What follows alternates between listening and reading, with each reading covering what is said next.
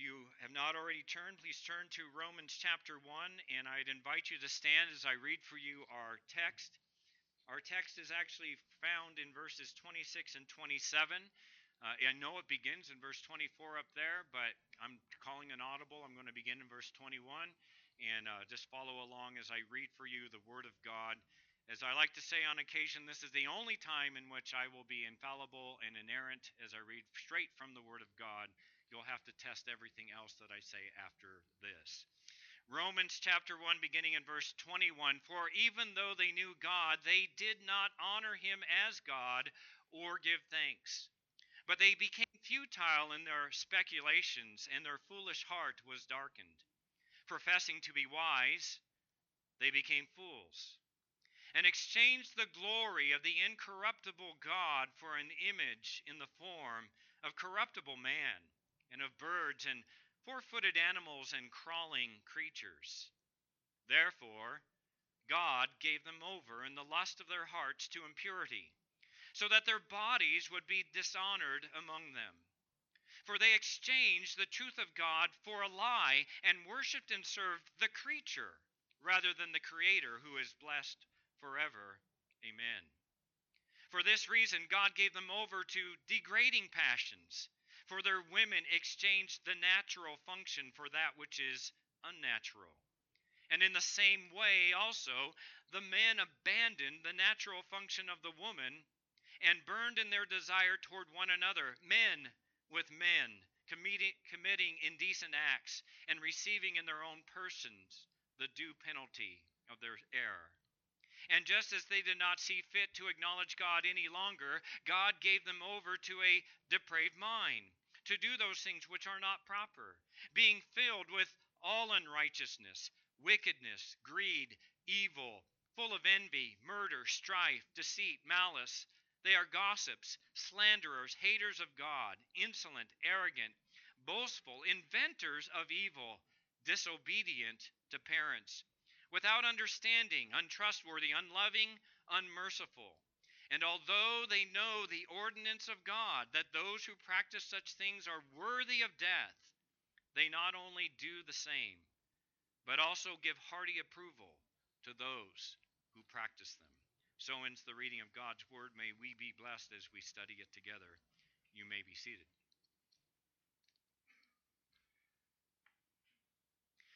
One of the most beloved passages in all of Scripture is 1 Corinthians 13. As I say that, many of you already know where I'm going, because we describe 1 Corinthians 13 as what? The love chapter, appropriate for February and Valentine's Day coming up, right? In that chapter, Paul explains and defines love in 13 verses. In 13 verses, and sometimes in the most wonderfully poetic of ways, Paul exposes the depth and the wonder of what true love, this magnificent attribute of God, what it looks like, and even what it should look like in the lives of his people. As we find ourselves in Romans 1, we are also looking at a marvelous attribute of God. But rather than the more delightful attribute of love, which I'm sure many of you would prefer to hear, we have been considering the attribute called the wrath of God. Let me define the wrath of God for you. The wrath of God is this: it's God's intense displeasure against any and all unrighteousness, against any and all who strive to suppress or hold down or pervert the truth of God, against any and all who exchange the truth of God for a lie, so that they might worship and serve the creature rather than the Creator, who is forever blessed. In Romans 1:18 through 32, there are 15 verses, 2 more verses than what are found in 1 Corinthians 13, devoted to describing the reasons for and the results of the wrath of God. At this point, we need to answer some questions.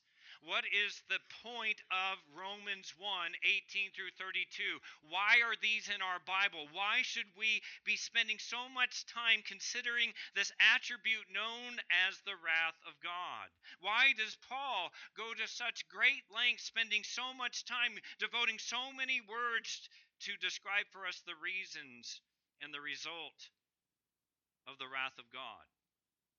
Well, the simple answer is this: all have sinned and fall short of the glory of God. And because all have sinned and fall short of the glory of God, all deserve God's great displeasure. We all deserve the wrath of God. This falling short, this falling short of the glory of God, it means missing the mark. It's an archery term, as though you are taking the bow and you're trying to hit the target, but missing the mark. You're not even getting close. You're not even hitting the bale of hay upon which the target is set.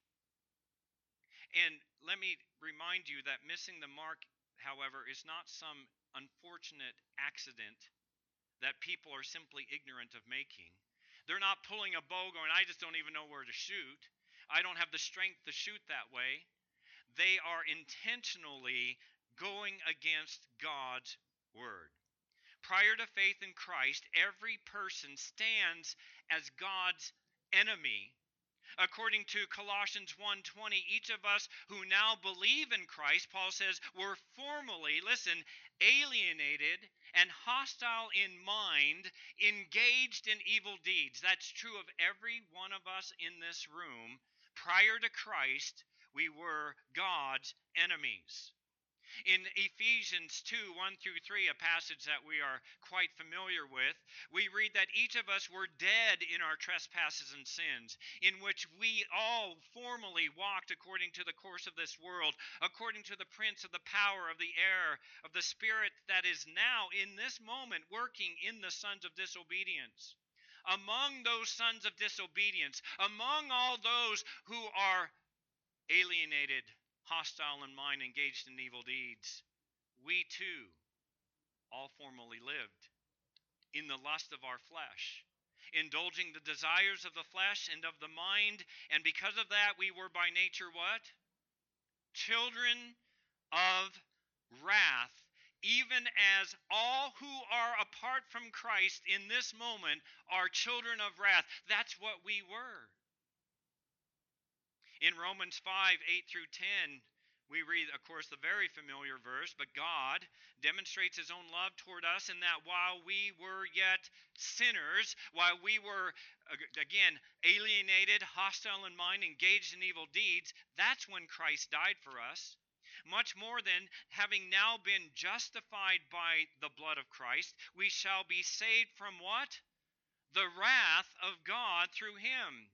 For if while we were enemies, we were reconciled to God, not while we were neutral, not when we were somehow on the seeking side of things, while we were his enemies, it says, for while we were enemies, we were reconciled to God through the death of his Son.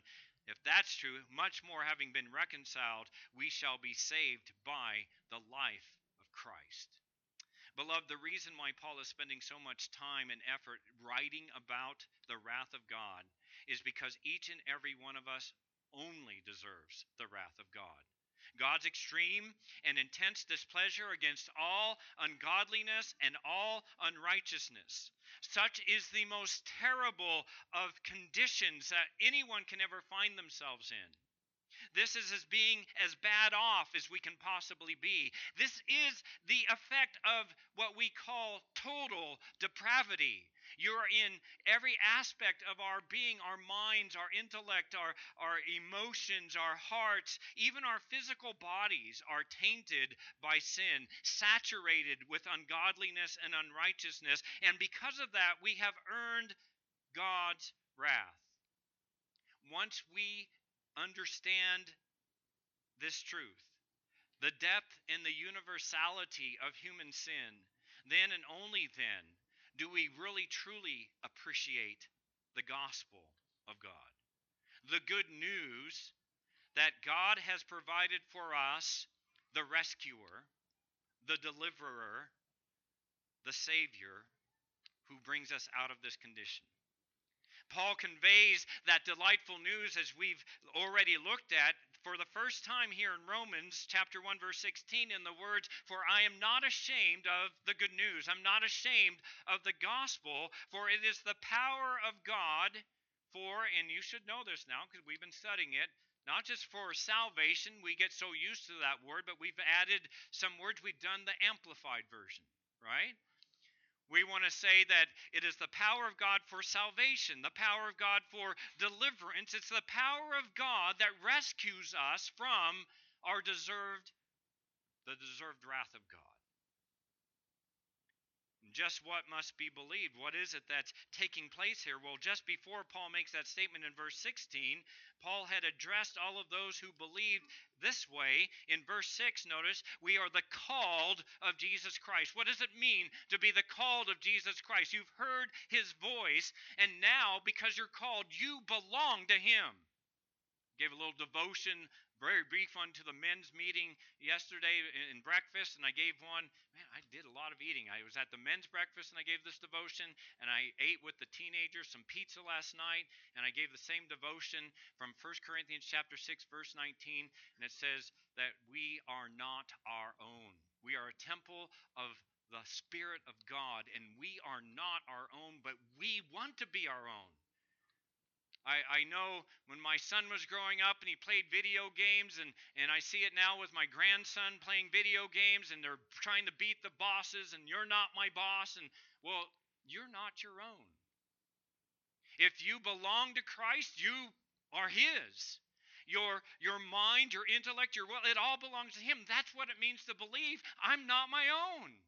And sometimes I know my flesh resists it, but ultimately I'm glad that I'm not my own. I'm glad my life and my hands and my everything I'm doing, if I just stay with Jesus, I mean, everything goes the way it's supposed to. I mean, the world may mock me, but I have joy.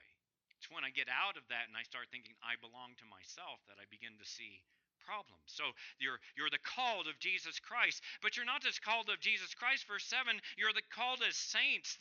You're the holy ones. You're the set apart ones. And I think about that. We use all this shorthand lingo. You're set apart. What are you set apart from? You're set apart from sin. You're set apart from those things that invite and incite the wrath of God. You are the called holy ones so that you might live for Christ. And I find that to be good news. But what is also good news is what Paul states everyone needs to be delivered from, and this is what I've been hammering now for a couple of weeks in verses 18 through 32. You need to remember you need to be saved, or if you're a believer, you have been saved from the wrath of God. And the wrath of God, as we've learned, is both a present reality. It's not just something that is coming. It is a present reality. That's what these verses are. I'm amazed. We can sit here and you can watch the news any day you want. You can read the newspaper if anybody reads a newspaper anymore. You can scan your apps, news apps, whatever, read all the articles, and you know what you're actually reading and probably have sometimes been slow to recognize. When you're reading about politics and you're reading about what's going on in the entertainment culture and all of that, you're looking at the wrath of God. But even though the wrath of God is presently revealed, as verse 18 says, it can also be stored up. And according to Romans chapter 2, verse 5, there are those who are storing it up until the day. I don't want to be a part of the day. By way of reminder, we've already considered a number of points leading up to this text. You have the outline up there. Last week, we began fleshing out this final point, the results of God's wrath. I've reminded you that verses 24 through 32 break down neatly into 3 points. And we've looked at the first one of those 3 points. Maybe we can get those up there. One of the ways in which God reveals his wrath against the present sin within a culture is by giving them maybe it will come up, over to self-deception, where they begin to exchange the truth of God for a lie so that they might worship ultimately themselves, the creature, rather than the Creator who is forever blessed. I'm going to share a little bit more about that before we delve in. These are people who deceive themselves into thinking God doesn't exist. And so God says, I'll give you over to your impurity, to do those things that dishonor the body, that degrade these God-designed bodies. And because people are choosing to replace God's truth for their own lies, sinners will worship and serve themselves. And so when you see narcissism, as you do when you watch some of these celebrities and such, what is it? Today there's going to be a spectacle of narcissism. Okay? If you want to watch a football game, that's fine, but there's a bunch of narcissists running around on the field, and some of them are bigger than others. And I don't just mean bigger because they're, buff or whatever. Uh, this is the wrath of God. When people get so focused on themselves, they won't focus on eternity. They won't focus on God. They won't focus on Christ. We've recognized these things. And let me remind you that as we look at these particular verses, that they break down to the being given over to self-deception, given over to sexual deviancy, given over to sweeping degeneracy. There's a phrase that's been repeated 3 times, and you can see it there in verse 24, 26, and 28. We discussed this last week. God gave them over. God's not making anybody do anything that's not already in their heart. There's this restraining grace of God. Why don't we do some of the things that we might otherwise think we would do? Because there's this restraining grace of God. But there's a point where God says to a culture, you've come so far now in rebellion against me, I'm going to remove some of that restraining grace and allow you to see where your sin will actually take you.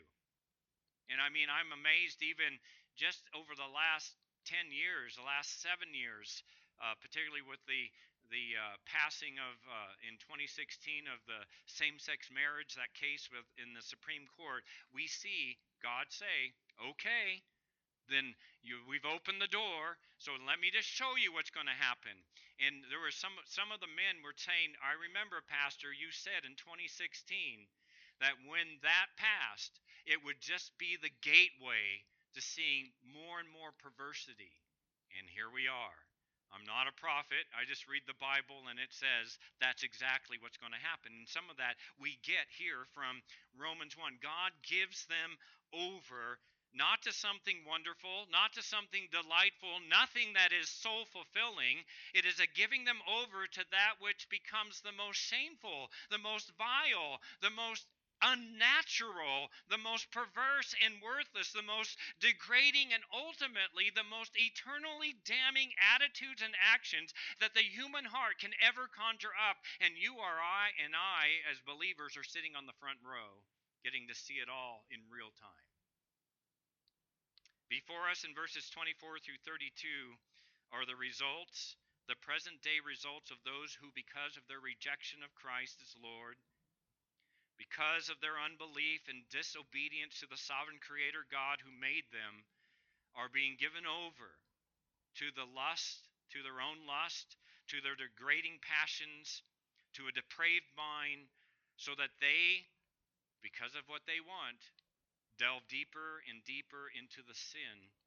And instead of seeing it as horrible, they begin to celebrate it more and more, and they give hearty approval to those who join them in it. Well, this morning we'll look in just a moment at the second use of this phrase, God gave them over. But I do have a couple of thoughts about the one we considered last week. So let me just review. God gives them over to self-deception. Verse 24, therefore God gave them over in the lust of their hearts to impurity, so that their bodies would be dishonored among them. One of the first signs of a culture that is under the judgment of God, even experiencing the wrath of God, is that people, we read, are given over, that is, they're allowed to engage in sins, listen, according to verse 24, that leads to more and more impurity. That which is not pure, that which is not wholesome, that which is not holy, that which is not according to the purpose and design of the Creator. Such impurity in a culture is revealed when people begin to do things with their bodies and to their bodies for which God never designed them for. And so, while certain scriptures may allow for a time of feasting, which in the Old Testament included eating and drinking, and even in certain contexts we read in New Testament times, there was times for drinking. It is, however, sinful to be a glutton. It is sinful to be drunk. Those are impure actions. To drink to the point of being sick, as so many love to do on the weekends, and they wonder why Monday is so miserable, because all they've done is poison themselves all weekend, whether it's with alcohol or drugs or whatever it might be that they're doing to their bodies, using drugs to get high or to numb their emotions and calling it recreational. That's impurity. It's a dishonoring to the body. Sexual immorality, intimate relations between men and women outside the context of the marriage bed, whether it's premarital or extramarital, is impurity. It is a dishonoring of the body God has given each and every person. 1 Corinthians 6, verses 19 through 20, speaks of what is to be the believer's goal, even with reference to the use of his or her body. I made reference to this just a moment ago in the prayer, or do you not know that your body, listen, that is what you put in it, that's what you put on it, that's how you use it. Do you not know, Paul says to these churchgoers, that your body is a temple of the Holy Spirit, and that Spirit, who is God, dwells where? In you, if you belong to Christ, whom you have from God, and that you are not your own. If you don't remember anything else I say to you today, remember this when you leave this room. You are not your own. You belong to the Spirit of God if you have believed on Jesus Christ. And Paul ends that by saying, for you've been bought with a price, therefore glorify God in your mind. Glorify God just spiritually. No, he says glorify God in your body. That everything you do, everything you say, everything you put on your body, every action you take with your body is to bring glory to God. And the point is, bringing this back to Romans 1, is that as we see a culture that embraces and celebrates such sins that dishonors these God-given bodies, we are to know that that culture is actually experiencing the wrath of God. When we see, we talk about the problem with fentanyl coming in over the southern border. And that's terrible. That's got to stop. I have no problems with that. And I'm sick that that's being moved in from a foreign nation in order to poison our people. But our people are taking the drugs that are causing the problems because they're dishonoring their bodies. They're not glorifying God with their bodies. That's the wrath of God. You're seeing the wrath of God because the drug use that allows for fentanyl to come in, that's a judgment of God. These then are those who are given over to self-deception, into believing the lies of a culture that wants to live as if there is no God. Such a culture is given over, Paul says in verse 24, to the lust of their hearts. And you know what that ultimately means? Let me tell you, because people think about idolatry as something, I'm worshiping a stick or a stone. This is idolatry. Sexual immorality, Paul says, is idolatry. Idolatry is the worshiping of the creature. When you are thinking about yourself and what you think and what you desire, when you do what's right in your own eyes, you have become an idol worshiper. You say, but I don't have a carved stick or a stone that I'm worshiping. No, you don't need it because you're looking at it in the mirror. Narcissism is idolatry. It is about what the creature wants, what the creature desires according to their fallen sinful nature. They exchange the truth. They replace the truth. They substitute the truth of God for the lie that they want. And they think it will bring them happiness, and that their happiness is what's paramount. You know what's paramount for every creature? To know and glorify God. If that's not what's paramount to you, you don't know God. That is to be first. And when people do what's right in their own eyes, when they strive for and exert energies to serve themselves, we can say they've been given over to idolatry, which interestingly enough is a violation of the very commandments God gave to Israel in what we call the Ten Commandments. What do we read in Exodus 20, verses 3 through 5? You shall have no other gods before me. You shall not make for yourself an idol or any likeness of what is in heaven above or on earth beneath or in the water under the earth. You shall not worship them or serve them. I believe Paul had some of this in mind when he said they exchanged the truth of God for a lie and worship and serve the creature rather than the Creator, who is blessed forever. Those who disregard God's truth are idol worshipers.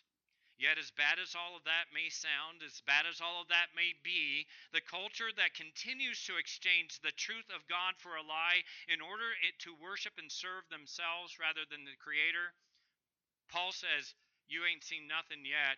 God's still got a little restraining grace, and He's going to let a little more of that grace be let go. And you're going to see things go even deeper. So not only will that culture be given over to their own self-deception by which they worship and serve the creatures, but now our second point, they will be given over to sexual deviancy. Verses 26 and 27. Verse 26, for this reason, God gave them over to degrading passions. Notice that Paul begins verse 26 linking it to verses 25 and 24. He says, for this reason, that is to say, because sinners, when given the opportunity, when God removes the grace to show them just how bad they can be, choose to delve deeper into sin, God says, okay, I'll let you have at it.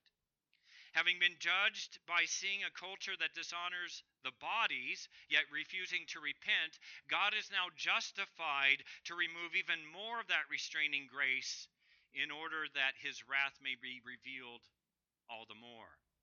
Now, I have to put in this disclaimer. I pray that I might faithfully, yet without undue harm to our more innocent ears, explain the text before us.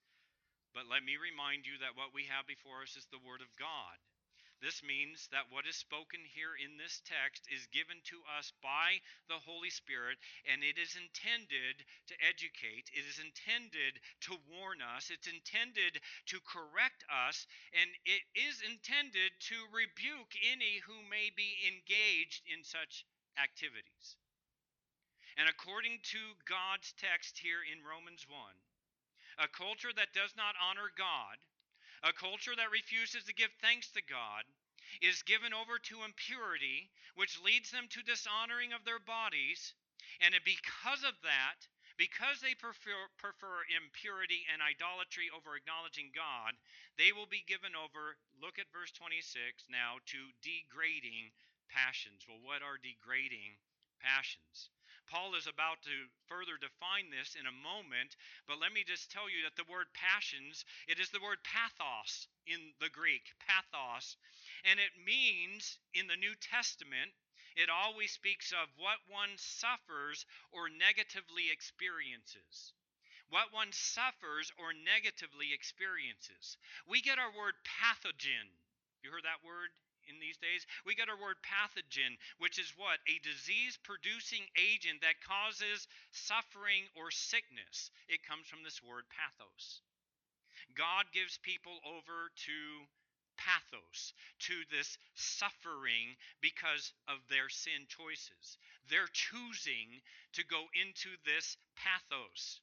But it's not simply a lust or desire that leads to their suffering. These are a degrading passion. Notice it's degrading passions. And the word degrading speaks of that which is most vile, that which is disgraceful, without grace, that which is shameful.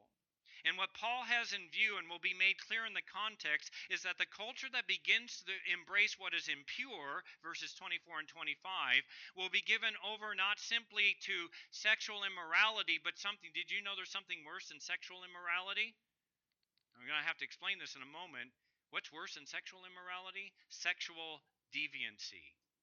And while all sexual deviancy is sexual immorality, not all sexual immorality is sexual deviancy. We'll explain this here in just a moment. Our text tells us that there are two sins that are indications that God's wrath and judgment are on a people. The sins that constitute a sexual deviancy, a using of sex outside the natural and God-given parameters. So we'll explain this in a moment, but the two sins that Paul mentioned, and by the way, while these words are not found in the Greek text, that doesn't mean that it's not found in the Word of God. The Greeks just use different terminology, but what is before us are the sins of what we call lesbianism, that is same-sex attraction and intimacy between two women, and homosexuality, same-sex attraction and intimacy between two men. Paul says when these sins become increasingly prevalent, accepted, and celebrated, you can know for certain that that culture is experiencing the wrath of God. What are you seeing today? The wrath of God. Now notice that Paul defines for us what are degrading passions, or he gives us, I guess we should better say, examples, and he goes on by describing what we refer today as lesbianism. He says women who exchange, that means to replace or substitute, same word as exchanging the truth of God for a lie. They exchange or replace, he says, the natural function for that which is what? Unnatural.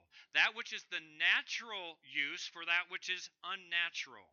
Paul is speaking of sexual intimacy between two women, and this is clear as Paul will expound on this in verse 27. But for now, Paul indicates that a culture that is under the wrath of God is revealed when women are replacing that which is natural. And what is natural?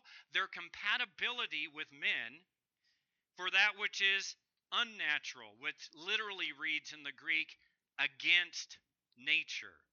That is women with women. So that's a sexual deviancy, and Paul says such deviancy is unnatural. Let me remind you that we define sexual immorality generally this way as two or more people engaging in sexual activities outside the marriage bed. That is sexually immoral. However, stay with me on this. When a man and a woman engage in sexual intimacy outside of marriage, while it is sexually immoral, it is not unnatural. God created men and women to be compatible. It is a sin because God says it should only take place in the confines of the marriage bed, but it is a natural phenomenon. It's not unnatural. It doesn't go against nature. It doesn't go against biology. Again, it is wrong because God says it is wrong. It's not God's purpose, as we read in His Word. It's not His intent. But men and women were created to be sexually compatible by nature and by biology. Nothing unnatural for a man to be with a woman. It may be sinful if not practiced according to God's Word. It is not unnatural. So now Paul comes and he says here something really mind-blowing, because he says that women, here in this text, females, and notice in verse 27 he says, and in the same way the men, so this is true of both men and women, that they exchange what is natural for that which is unnatural. When they do that, they are not only going against God's word, but they are also going against nature and biology. Same-sex relationships are not only acts of rebellion against God, they also make no sense naturally or biologically. It is not for that which God designed them for physically, emotionally, or even spiritually. Such a relationship, those are driven purely by the creature's desire rather than a desire to live a life that both pleases God and is in the creature's own best interest. Before looking at verse 27, let me point out something else that Paul mentions the sexual deviancy of women before he addresses the sexual deviancy of men. And I had to ask myself, why? Why does he mention the women first and then come to the men? Beloved, generally speaking, the last line of defense before a culture falls completely into immorality and completely into sexual deviancy are the women. Once the women of a culture begin to embrace and practice these things, then you know for certain that that culture is experiencing the wrath of God. And what do we see? Such an increase in women participating in things that I'm going to try to put a date on. 25 years ago, that's not where they were at. There were some, but it's just blowing up. It's expanding even before our eyes. Men with their propensity to crave power, men with their love of violence, men with generally the first to initiate and engage the culture with that which is contrary to the Word of God, that can sometimes be stayed, the penalties of all of that may be stayed for a time by the resistance of the women. But once the women have fallen, the culture has fallen. And so what do we see before our eyes? We see a fallen culture. A fallen culture. By mentioning the women as being against nature and against biology, Paul is communicating just how bad off that culture has become and just how much they are experiencing the wrath of God. Well, in verse 27, Paul moves us out of the realm of lesbianism and into the realm of what we would call homosexuality, of sexual intimacy between men. Again, Paul tells us that the men, it says, in the same way. In what same way? As the same way as women who have exchanged, replaced, substituted the natural function, the compatibility of the women. But Paul adds a different word, an additional word. He says they've exchanged, they've given up on that compatibility there, but they've also, notice the verb, they've also abandoned. They've abandoned this. They've not only exchanged the natural for the unnatural, they have abandoned the natural for the unnatural. The word abandon means to forsake, to utterly forsake. It can mean to put off or to send away. It can mean to leave behind. It's at the root of what it means to divorce. You put away your spouse. You put away your wife, as it may be. This is a turning of one's back on the truth. And the truth here that Paul is making mention of is the truth that God made men to be compatible with women, not other men. As Ken Ham is so fond of saying, God created Adam and Eve, not Adam and Steve. But not only do the men exchange and abandon the natural for the unnatural, but Paul also tells us that such fallen creatures, such a fallen culture, that the men, he adds this, that they burned in their desire towards one another. The language that Paul is using is intense. It is inflammatory, literally inflammatory. The verb burned means to be passionately inflamed. You're like, well, what does that mean? Well, some of us probably have had a taste of being passionately inflamed before. It speaks of wanting something so badly that nothing else matters. It just clouds your mind to anything else. We see it in our children sometimes, right? Your little son wants those green army men so bad that they have a fit and there's nothing else. You can't hardly reason with them. A culture that's falling. I see laughter up here. Did that just happen? Thomas. Okay. Know what to get Thomas for his birthday. Green army men. Okay. He's like, thank you, Pastor. We'll have a talk later. I'll be barraged by little green army men. The idea of wanting something so badly, of being so consumed by such lust that anything that stands in the way will be met with your fiercest anger, will be met with every attempt to tear that down. Does that sound familiar? Are we not seeing this in our culture? That Paul is speaking of sexual deviancy is made clear when he goes on to say, men with men. The Greek is a little more graphic, and I'm just going to say what the Greek is, and I'm going to say that's enough, because the Greek literally reads males into males. Enough said. But that's what it says. That sexual deviancy is then described by Paul as this: it's committing indecent acts. Now, I got to this stage in my study, and I'm scratching my head because I can hardly believe that I have to say what I'm about to say. But it is almost as if Paul has run out of ways to describe just how bad this is.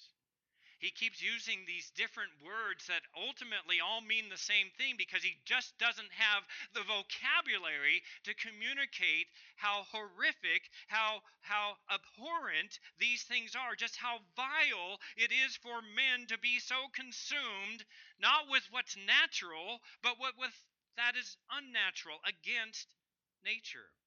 These are shameful. Indecent means shameful. They're repugnant acts. They stand against everything of who God is. They stand against every characteristic of God himself and we who are created in God's image. And what does the world call it? That which God says, I don't have enough words, it's dishonoring, it's disgraceful, it's shameful, it's vile, it's an abomination. All of these words, the scriptures come to tell us how bad this is, and the world says it's love. Talk about stupidity. What the world calls love, the Word of God calls the wrath of God against the most vile of unrighteousness. Males into males and females into females is not love, it is hate. Not just a hating of God, it's a hating of humanity. It's not natural. It is not good, it is wrong. It is not healthy, it is unhealthy. It is not holy, it is unholy. And to engage in such behavior, according to Paul, is an indication that you're under the wrath of God. The acts of lesbianism and homosexuality are not to be regarded as alternative lifestyles. They are anti-God, anti-human lifestyles. And they are not engaged in by anything but one's own choice, and moves them further and further away from God. Paul ends this giving over section with the words, and receiving in their own persons the due penalty of their error. Well, what does that mean? There's some debate as to what Paul had in mind here. Some say that all the shame, all the hurt, all the confusion caused by engaging in same-sex relationships, well, that's the due penalty of their error. It was interesting to do a little research on this. There is a higher rate of depression and suicide among the LGBTQ community. In fact, studies in 2023, so just last year, studies in 2023 tell us that 41% of youth who identify as LGBTQ had seriously considered suicide. I read another report, and I had to kind of dig into this because it said that of all teenagers in 2023, the suicide rate has gone up, and some of that's been blamed on the pandemic and all of that. But interesting to note that of all teenagers, that would include LGBTQ teenagers and non-LGBTQ teenagers in the year 2023, 20% had seriously considered suicide. But again, that 20% includes those who identify as LGBTQ, meaning that if you took out those teenagers who identify with that sinful lifestyle, the suicide rate of those kids, of non-LGBTQ kids, would be much lower, maybe around 7, 8, 9%. The point is that participation in a gay or lesbian lifestyle puts a person at a greater risk of depression and of suicide. Yet somehow it's supposed to be good. Somehow it is the greatest expression of love. before someone objects to say that such thoughts of suicide are because of us mean-spirited, closed-minded folks who reject such people. We don't reject them. We call them in love to repent and be saved by the gospel of Christ. But let me remind you that that study was done just last year. And one thing I'll tell you about 2023, and I'm sure it's just going to get more and more like this, 2023 was one of the most tolerant years for the LGBTQ community there's ever been. It's accepted now. There's not people that are shaming those who are in those cultures. And yet the thought of suicide as well as committing it are still on the increase. Is that the due penalty for their error? I think it's probably part of it. Others suggest that Paul might have in mind the potential health hazards that are associated with such a lifestyle, that those who participate in same-sex relationships are at generally higher risk of contracting sexually transmitted diseases, syphilis, HIV, other sicknesses. Still others say that the due penalty of their error is the actual participation, that it's God actually allowing them to participate in that lifestyle, that is the due penalty of their error. Ultimately, as I was going through all of that, whatever we might want to add to the list, what I see Paul doing here is trying to communicate this. There is always a penalty for sin. There's always a consequence, and I don't just mean an eternal consequence. There can be a present consequence for sin. It may be immediate, it may take some time to come to fruition, but sin will always have its consequences. And sometimes consequences like you can never imagine. When I was in Bible college, way back in the day, in San Diego, there was a young man that I met who I truly liked. And everybody liked him. He was such a unique character, and he had been saved, I think, just for a matter of a few months, 6 months, and his life was radically conformed to Jesus Christ. He believed on the Lord Jesus Christ. He loved the Lord Jesus Christ. He was saved out of the gay community. He was part of that community. He had given his life over to Christ. He was a fellow Bible student with me in some of my classes, and you just thought, what a story to tell. This man, so wondrously converted, wanted to get his Bible degree, wanted to start a ministry to minister and to reach those who are trapped in that kind of culture. About a semester into the year, he had to leave classes because he was getting woefully sick. A few weeks later, we learned that he had HIV. And by the end of the year, he was dead. Beloved, you can choose your sin, but you cannot choose the consequences. And while some may question God as to why he allowed this young man who was so radically changed and so committed to Christ to die due to something he had done prior to Christ, well, the axiom is still the same. You can choose your sin, but you cannot choose the consequences. For reasons known only to our good and sovereign God, God determined to remove this young man, but I give praise to God that he still saved him out of that community, and he is rejoicing in heaven because of his faith in Christ. When we see a culture embrace and celebrate lesbianism and homosexuality, we are to understand it not as progress, not as some good evolution, not as an understanding of the meaning of love. When you see those things, you need to begin, I'm trying to plant this seed, this is the wrath of God. This is why we eagerly await a Savior from heaven to rescue us from the wrath that is still to come. Every June with its title of Pride Month, which my wife hates because her birthday's in June, with all of its parades that flaunt the sexual, not just sexual immorality, but the sexual deviancy of homosexuality, it is on display. If you see it on the news, you need to think, that's the wrath of God. But it's even more pervasive than that. I'm sorry, I'm going to tell you something about myself that you probably say, well, I didn't even want to even know that. But here we go. Our household enjoys watching Wheel of Fortune.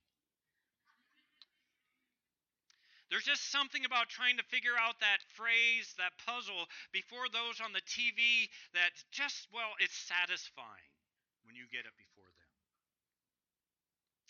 We've been watching Wheel of Fortune for years. And I've observed something that really bothers me. And my family will tell you, because every time it happens, I'm saying something, which I think is the whole point. Of the 3 contestants per show, there is a disproportionate number of people who identify themselves as homosexual. Now, they don't say, hey, I'm homosexual. They do something like this. Hi, I'm Adam, and I'm married to my wonderful husband, Steve. Or I'm Kathy, and I'm married to sorry, I shouldn't have used Kathy. Okay. I'm Kelly, and I'm married to my wonderful wife, Susan. And I almost inevitably, I'll say, you're not married. It's a lie. You've exchanged the truth of God for a lie. That's not a marriage. It's not what God's word defines as marriage. It's not what history has defined as marriage. So that bothers me. But secondly, the disproportionate number of sexually deviant couples on that show is seemingly intentional. Why? Because it's meant to desensitize the rest of us, to gaslight us into thinking, well, wow, I mean, a third of the country is this way. I promise you, a third of the country is not this way. At least not yet. Maybe getting there. But it's not just Wheel of Fortune, folks. Almost every show that I might see, almost every movie, I'm not saying every single one, but more often than not these days, there's this seeking to normalize such sinful behavior so that people will simply become used to it, accept it, and eventually go along with it, then perhaps encourage it and give hearty approval to those who practice it. But what does God's word say? Isaiah 5:20. Woe, cursed, wrath be to those who call evil good and good evil, who substitute, that is, exchange darkness for light and light for darkness. When I see that, I'm reminded on a show like Wheel of Fortune, which originally seemed like a pretty wholesome show. It's still generally wholesome in everything else except this, that they're actually saying this is good. Let me wrap this up by making some observations that flow out of this text, and I have 4 to share. First, when it comes to the topic of lesbianism and homosexuality, believers must take God at His word and know that such sins are an abomination to the Lord. It does not matter what the culture at large is telling us. They're not God. They're not authoritative. It does not matter if the narrative that is given to us is constantly to the contrary. I remind you again, this is not an alternative lifestyle. It is an anti-God lifestyle. And the God of the Bible strictly forbids anyone from practicing such things. It does not matter if the individual claims. I heard somebody say who claims to be a Christian and their son is gay and claims to be a Christian, that it's okay because it's a loving, monogamous, committed relationship with someone of the same sex. Beloved, if it's contrary to the Word of God, then it is anti-God. And if you're claiming to be a Christian and doing things that are anti-God, well, that's a problem. We read in Leviticus 18:22, it says, you shall not lie with a male as one lies with a female. And then he calls it what? An abomination. It doesn't matter if it's a man with one man and one man only. It is an abomination, something disgusting, that which is to be abhorred, that which is, well, unnatural, according to God's economy. In Leviticus 20:13, if there is a man who lies with a male as those who lie with a woman, both of them have committed a detestable act. They shall surely be put to death. Their blood guiltiness is upon them. In the Old Testament times, these acts were met with the death penalty. 1 Corinthians 6:9, we'll come back to this verse in a moment too, but It says, or do you not know that the unrighteous will not inherit the kingdom of God? Now, I want to be fair here. There's a lot of sins in this verse, right? But it says if these are the characteristics of your life, if this is what you're aiming for, if this is what you're known for, then guess what? You're unrighteous and you're not going to heaven. Do not be deceived, he says, neither fornicators, nor idolaters, nor adulterers, nor effeminate, generally regarded as the receivers in the relationship, nor homosexuals, the ones who are the givers in the relationship. They will inherit the kingdom of God. While there are other sins that are in here and they are just as condemnatory as all the others, my point is these are definitely in the list. People say, we're only picking on homosexuality. No, we're not. Anybody who has been in this ministry for any time know that we'll call out all the sins. But when a culture is celebrating sin, that's a problem. And we will not celebrate the sins that the culture seems to be embracing. The Bible calls them shameful. They're vile, dishonoring, degrading, indecent acts. The second observation is this. The sins of lesbianism and homosexuality are, as these verses indicate, the direct result of a person denying and disobeying God. To put it another way, when people continue in sin and unbelief as a pattern of life, God gives them over to even deeper forms of depravity, which is already in their hearts and will result in the practice of such sins. Now, I want to make this comment. If you look back at verse 26 for a moment, it says that the women exchange, and in the same way, the men exchange the natural function for the unnatural. This is what God's word says. No one is born gay. This is a willful choice. Paul says the women and the men willfully replace. They know this is wrong. They take the truth of God and they exchange it for this particular lie. They exchange this truth and they do it willfully. Now, let me say this. All are born sinners. And here's the deceitfulness of sin, the sinfulness of sin. It will seize any opportunity it can to get you to engage in whatever sin will bring you down. And when the culture begins to embrace homosexuality, you're going to see an increase of people who are engaging in those things because sin seizing the opportunity, not because somebody's born this way, but because it's easier to get them into something that people are already saying, hey, this is cool, this is fine. These are people who are already giving hearty approval to those who practice these things. That's Romans 1:32. And if you're living in a culture that says, hey, it's okay, then it's easier for you to go along and sin. But it's not because they're born that way. All are born sinners. Not anyone is born gay. Nobody's born a murderer. Nobody's born a thief. Those are chosen behaviors. Third observation. As gross or vile or debased as we may think the sins of homosexuality and lesbianism are, they must not be viewed as the most wicked of all sins in the world. All sin, if that is what is in your heart, will condemn you to hell. Doesn't matter what it is. What we find is that these sins are simply among many sins that people commit. And next week we'll be looking at Paul's longest list. Paul loves lists. The longest list Paul ever makes is found in verses 28 through 31. Or 32, 31. Now, it's true that in this context, these sins stand at the top of the list, but they are not the only sins by which we can see that a culture is being judged and experiencing the wrath of God.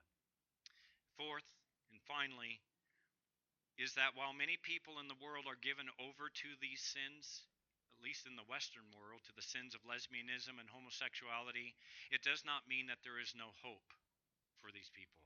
That's why we're here. We're here to proclaim the very message that will deliver people out of this kind of bondage. We have, by the way, a 2,000-year-old record in the Bible, which tells us that there were some members of the church at Corinth who had lived in this particular way, and yet, because of the saving power of the gospel, they had been washed, they had been sanctified, they were justified, declared righteous in the sight of God by the blood of Jesus Christ.